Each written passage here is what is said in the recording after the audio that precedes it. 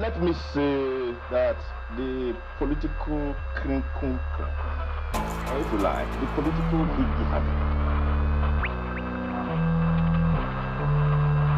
This is the News Made Us Do This podcast. It's myself, Lex, here with my boy Ace. You're not middle class, we you're not black white. boy joy, one podcast at a time, discussing all things. Statistically, it looks like in London right now, this is predominantly a problem of young black teenage boys. Yo, my brother. What you saying, my guy? I'm good, man. Give thanks to God, man. How are you, bro? I'm good, man. I'm good. Just well rested. We're here. Post 50-50. Hey, post 50. Post 50. In America, they would say area before they say the yes. number. Facts. But these are just be saying shit for the sake of saying shit. Yeah, but now we're out here and it's lit. But yeah, obviously we took a little break. I know we rested up with the fam, up. Then we're back again. But But it's not like we're back with like a lot of joyful news and stuff. Yeah. Still just the same old fuckeries that we as a people are experiencing in this country and other countries. Yeah, man. But this one's obviously close to home and it hits hard. Do you want to go into it, bro? Yeah, so it comes like with just like such a heavy heart, Like, first of all, rest in peace, Dea-John Reid. I mean, the fact that it's basically being suppressed by mainstream media is awful. But the event itself, historically, is one of the worst things I think that have happened in modern history. Like, if we're going to keep it a fact, like a 14-year-old boy chased and ducked down by people literally more than double his age in their I think one of the oldest was 38 by a mob brutally stabbed in cold blood by savages, by absolute savages. Like, wow. Yeah, it's I think the story is still not that clear in regards to what led to Dea-John's murder, but to be honest, it doesn't matter, bro. Like, I'm not even trying to excuse it. If like the facts of the case were that another young person, another teenager had committed the act, then, I guess all of us, the society and ourselves included will think, just some mad gang violence or just youth and youth knife crime or whatever. But the fact that there's an element, or the fact that there's there's men, grown men, older than us, 38 plus, I'm sure maybe some of them have families or whatnot, are involved in this matter. And it's obviously important to say all these men were white men as well, in one of the most racist areas in Birmingham as well. That's also very important. And Dea-John's obviously a young black brother. This is a modern day lynching, bro. Modern day, literally KKK-esque lynching. Okay, cool. People might say there's more to the story. Who knows? But on the facts that we all have today, Dea-John is dead, and these white men still have their lives, and they've just killed like 14-year-olds, bro. Like, if you even fathom 14-year-old boy, bro, it doesn't even make sense. It doesn't even make sense even to say it, man. It's hard to fathom. Like, it's so hard to fathom. It's just so it's so terrible. It's one of the worst things that happened in Britain. Like, for me, like, I'll be real, like, it goes along with one of the topmost treacheries that's happened in Britain. Like, bro, for keeping it a buck, the only case there's many cases, but the case that's really going in my head is that it's definitely linked to the Stephen Lawrence case. That's the last high-profile case not say the last, but one of the last high-profile cases of a gang of white men murdering an innocent young black man. Never innocent, murdering a black man on the streets of England. It's crazy. Obviously, difference is, Stephen Lawrence was, I think, 19 at the time, but this was a 14-year-old boy. 14-year-old boy, 14 years old. And you got 35 or 38-year-old chasing him down and taking away his life. It's unfathomable. If it was any other community that this had been switched on, the reactions and the kind of way that the government reacted and the type of way that the mainstream media reacted would be starkly different. Yeah. Stark. Like when has this been heard of, this kind of action, like of men killing kids like this, racially charged? Like, when was the last time to date that you can remember this being done? Never. No. Pretty much. Like, no. Like you said, definitely modern day lynching. And the modern day lynching. Yet again, we can 100% like link this to racism. Bro, 100. The race element is undeniable. People might say, "Oh, but because he's a black guy and they're white, it doesn't necessarily mean it's racist." Bro, this is it's particularly because of the area happened in Birmingham, and this is a historically very, very hostile area for black people. So it doesn't take a genius to link the two together. And the fact that, again, he's a 14-year-old boy, 14, like, there shouldn't be many dealings where men of a certain age should not be dealing with 14-year-old boys in any capacity. Exactly. And their father or uncle or whatever. So it's it's definitely, bro. It's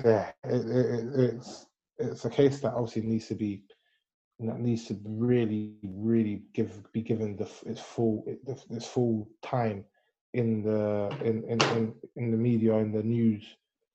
And this is the thing, like, Britain kind of have the impression that they're not racist. This is the thing. They're under some sort of delusion. Report. Yeah. Especially after the race report, for sure. Especially what it insisted and imposed. Like, and then on top of that, they fully believe they don't have a race issue. Yeah. Like, how does that even make sense? Bro, that doesn't make sense at all. Because what? Because there started to become more representation in media. And even that type of, even the way the representation comes is like in a certain type of way, and it's like, okay, cool. You're saying that Britain's done with racism, yeah. Online, you already know it's mad. But whenever people are saying, "Can you stop being racist to me?" They're saying that people are saying, "This is you're free to say what you want to say." Yeah. Fighting and trying to compare this to freedom of speech. Mm-hmm. Like, for example, we're in the middle of preparing for the Euros. Mm-hmm. Yeah, and then you've got European countries now, national teams that are now coming on again the world stage in terms of football. And England players are taking a knee. And then what are you getting back in response as feedback for taking a knee? You're getting the domestic fans booing. Booed by your own fans. Booing by their own fans. Why? Because they are standing for something. Because they're saying that injustice and fascism is something that we are supposedly against. Yeah. And then you've got the government sending out mixed messages. Mm-hmm. Saying that if the players want, they can take the knee. If the fans equally want to, it's in their right to boo taboo. So are you telling me that on Remembrance Day, when everyone's got the poppy, it's within everyone's prerogative to boo them? Yeah, facts. If that was the country I lived in, I wouldn't want to live here if that was the case with the puppy. Mm-hmm. And nor is it a place that I want to be, say, is where I'm from, with the booing either.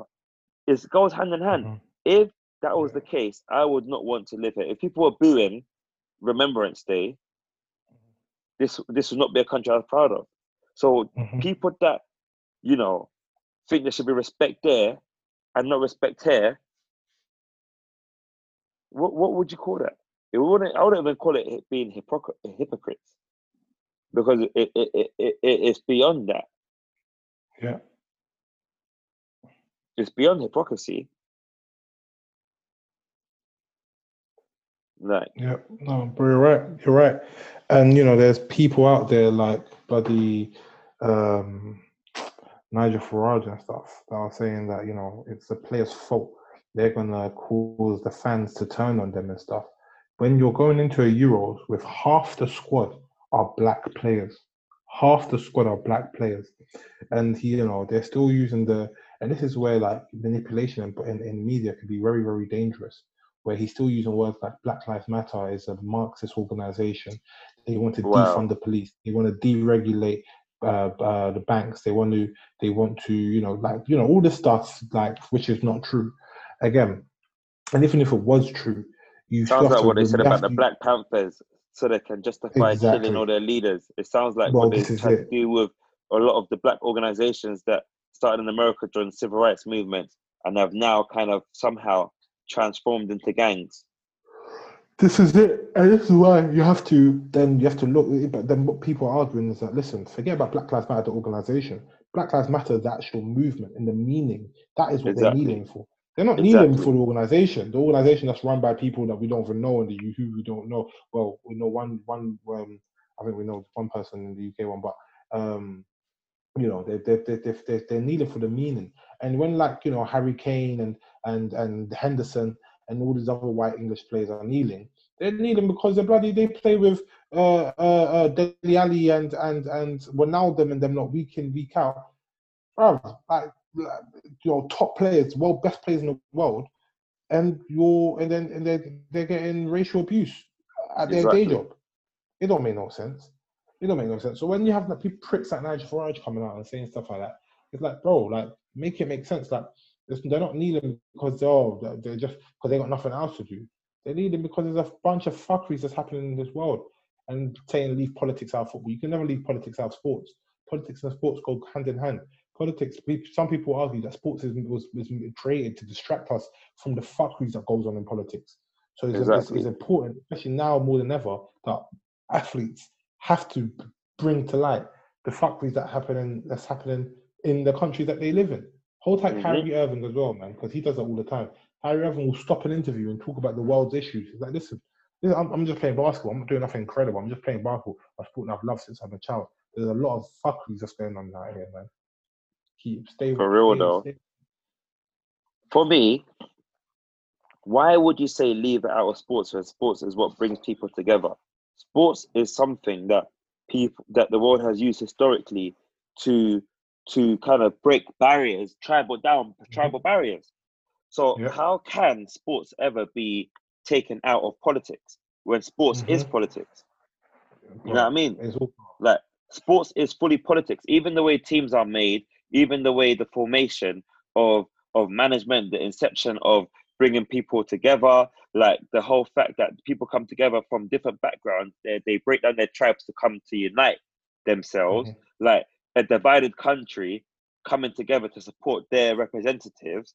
Then you've got people that have been nationalized, just to take part in the sports teams when they've come from when they've immigrated, you know, just to take part in certain sports teams. Historically, that was what was done, so that these nations can start to win, you know. And then on top of that, you've got people that are saying let's leave like politics out of sports when like it's just always is there. They're the same people that are shouting for their owners to leave the club because they don't like the club owners. Isn't that politics? Just because it's not race politics, that's true, doesn't mean it's not politics. Then you've got people saying, "Oh, the ticket prices are too high for us to come and watch our home games." That is politics.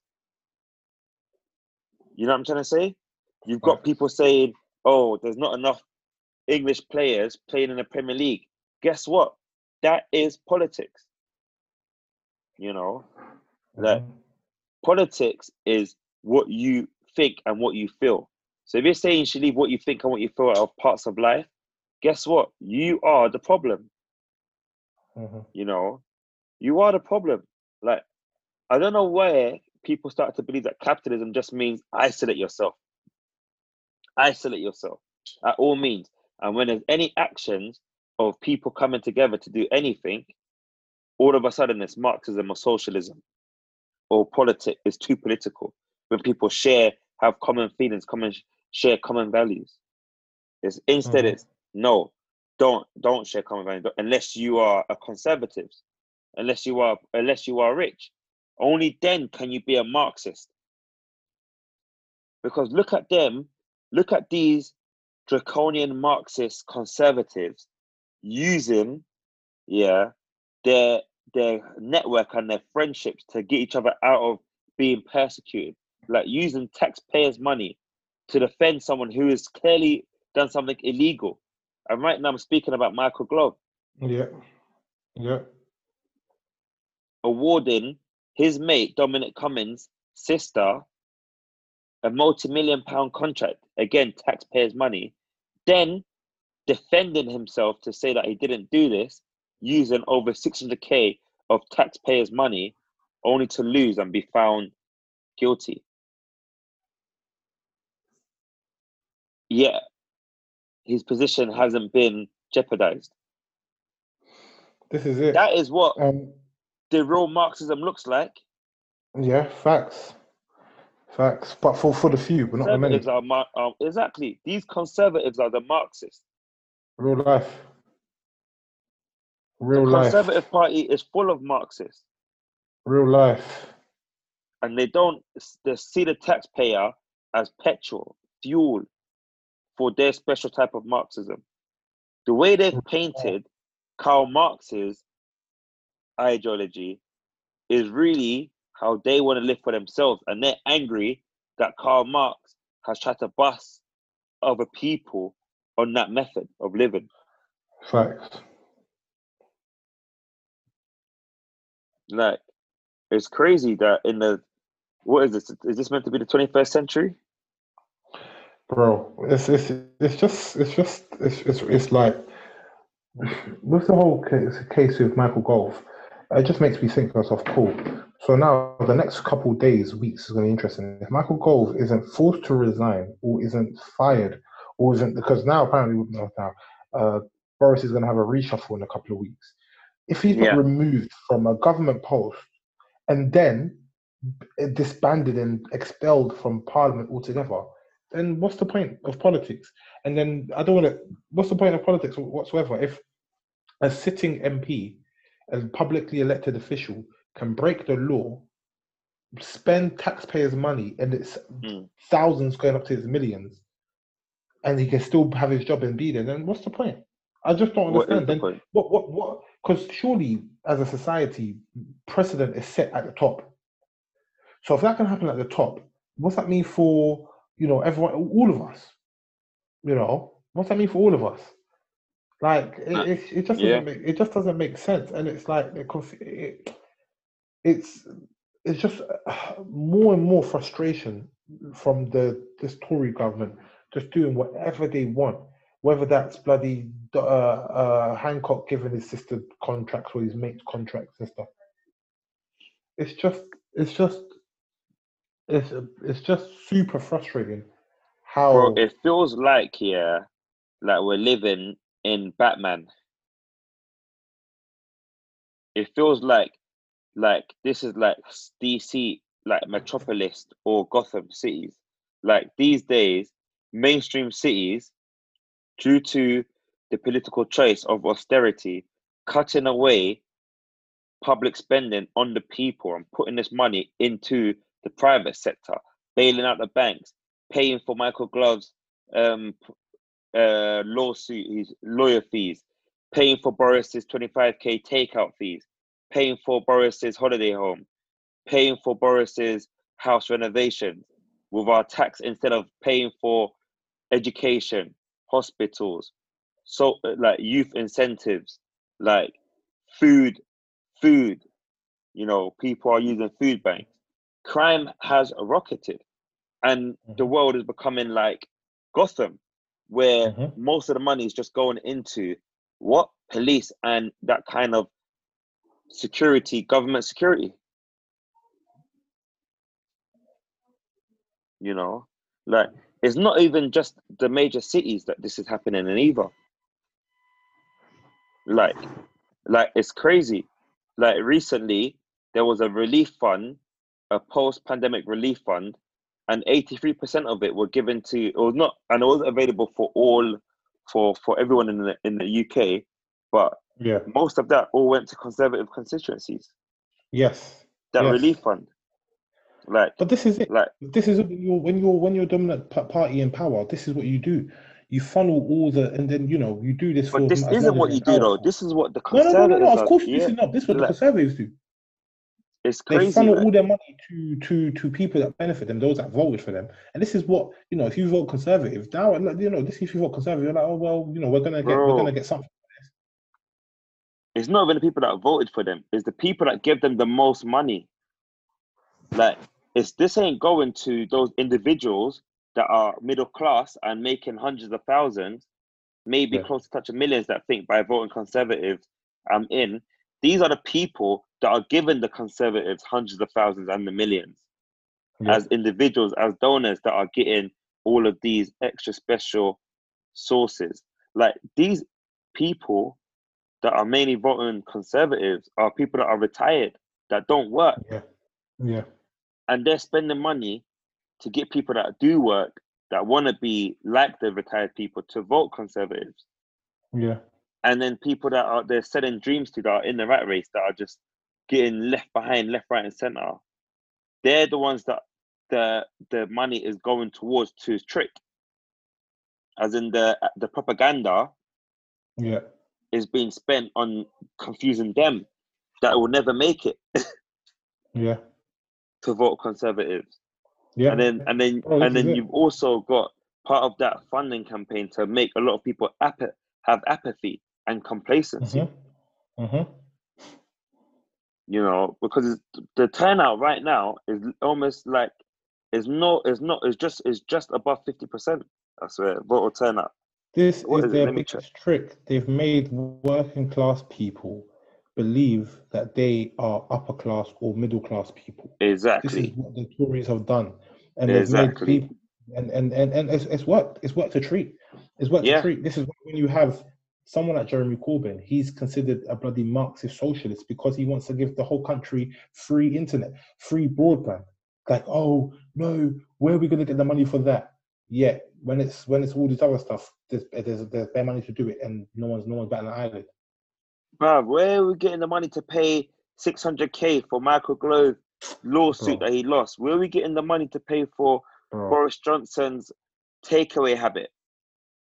And then they're saying that they can't get money to give people internet that can help them to start to make money. Scary hours, man. It's scary hours. Bruv, like, at the end of the day, it's ridiculous hours. It's like what we're seeing and what people are tolerating and saying, yeah, but don't want to be a socialist. Bro, this is socialism, just not for you. Don't they understand? This is socialism for the people that are paying a certain amount of money, and you're not paying that money, bro. Nor are you getting that money. For the few. Like, literally, like, this is it. They're confusing you. They're putting in their face what they're living, that you're not living, and they're enjoying it. Letting people just get caught up fighting about relationships, fighting about who's got the most thousands, instead of worrying how people are taking away your chance of even having that kind of quality of life. Yeah.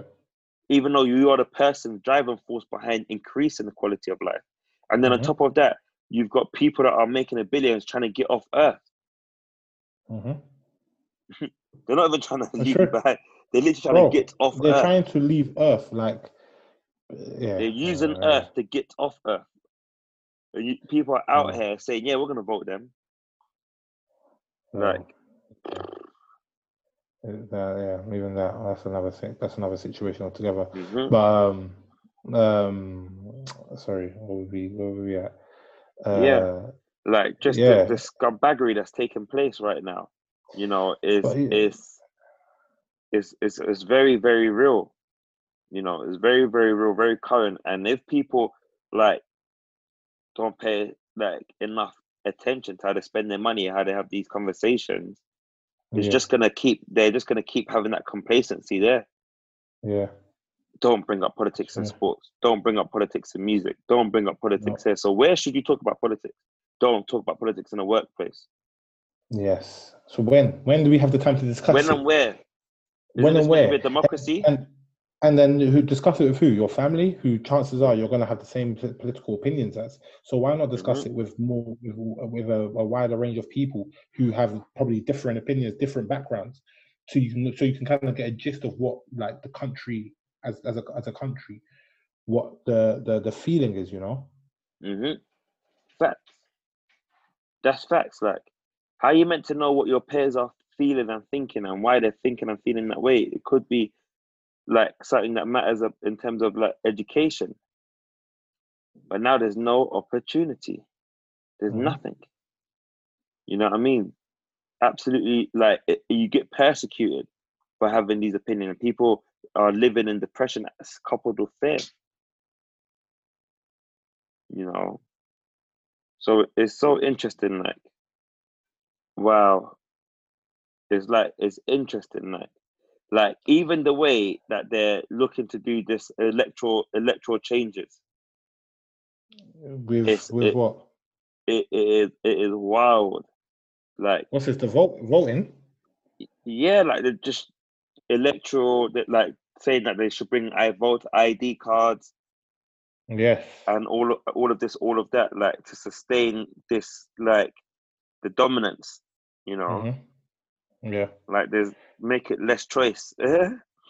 Yeah, but it's to alienate a section of society that typically, you know, if they don't vote, you know, if they do vote, then it makes it more difficult for them to vote.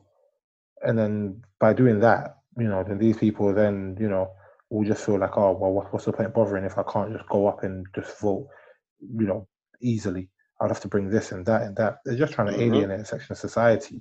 It's like, you know, when the people say, oh, I don't understand the whole argument about the ID cards. Well, the whole thing about the ID cards is no one should be forced to carry around a document that shows who they are. You know, it doesn't. You don't. You know, like fair enough. You know, most of the men I know carry around our driver's license, but that's because we just carry around our driver's license. But if you don't want to do that, you don't have to do that. And then but with these, if again, obviously the ID, I think the ID card idea has been scrapped. But if that ever did get put through, it won't be a situation where you can just leave it at home. You would have to have it on you 24/7 when you're outside to identify who you are. So it's just again, it's all a form of control and manipulation. It's just, it feels like that's what it's being geared up for anyway, even with like the kind of updates that Apple are trying to make come out as well, where you can hold on to your work ID, your ID, driving license, like all of this proof who you are kind of energy, you know, it's literally coming to the point where they're saying, cool, we're going to finish the world. You're either with us or you're not. And if you're not with us, we're going to finish you first. Yeah. Because these are the same people that are happy to deplete the natural resources of the world, you know, happy to ignore climate change and call it a hoax. They're in the same class. Yeah. They're like Boris took a private jet to Cornwall today to attend a climate change meeting. Like, oh gosh. We gotta make it make sense, man. Yeah, we gotta make it make sense. We gotta make it make sense. Otherwise, what is the point of even trying to think about having children? Yeah. I'll be real. Like, if you're having a future, it's just, you know what I'm trying to say. Like, why would you want to think about a future where this is the kind of people that are running it? And at the end of the day, I definitely do feel there's going to be like a big generational shift. 100%. That's on the horizons, because there's a big generational disconnect right now. Yeah. With the people that have gone through the times in a certain way. Like you gotta remember, like, World War II, was about 8 years ago now. What? Say again? World War II was about 80 years ago now, no? Is it? I'll be honest. I mean, I think you're probably Yeah, right. it's about 80 years ago. So, Yeah. like, that's a big time. That's like almost a whole generation ago, literally. Yeah. So some people would have been like, the people that are coming into power now, which happens at a later age, are post-war babies. Like, they would have been, their post-war babies are the CEOs, the people that have like cemented millions now, the retirees. Yeah. Do you know what I'm trying to say? So Yeah. this is their kind of world right now, if that makes sense. They're the ones with all the capital. It's like all of these people came from post-war. So some people lost the war at that age in their eyes. Yeah. And have bided their time to amass and recuperate, no? Yeah. And in their eyes, they're ready to wage. Why? Because their life is coming to the last chapters as well. If that makes sense. So it's like, okay, cool. How is this generation gonna keep reacting? How would they behave? You know, how what's their, are they joining the army, or is it that they were using drones now and robots to fight? Do they need young humans? You know what I'm trying to say? What are young humans needed for now? You know, this world apparently is overpopulated and life expectancy is getting longer. Would we rather use machines to do most of these things when we have to, instead of having arguments with these young punks? Is this what they're thinking? They didn't live through bombings. I was in a bomb shelter, and now I've got my millions and billions. How am I gonna handle these kids? Yeah, I'm trying to say, like by matter of fact, the billionaires and the millionaires of the older generation lived our post World War II mentality, right near that side of the last Super World War. And there will be the people that are also part of the people, the factions that continue to fight. In terms of like Gulf Wars, civil, like the global civil wars that are going on. So it's an interesting thought, because these are the people that are in control. So where is their world going towards? And where is the generation of credit going towards? People born after the 80s and 70s, when capitalism really started to kick off. They will be 40 now, 40, 50. They are the people with the surplus cash that have worked for most of their life.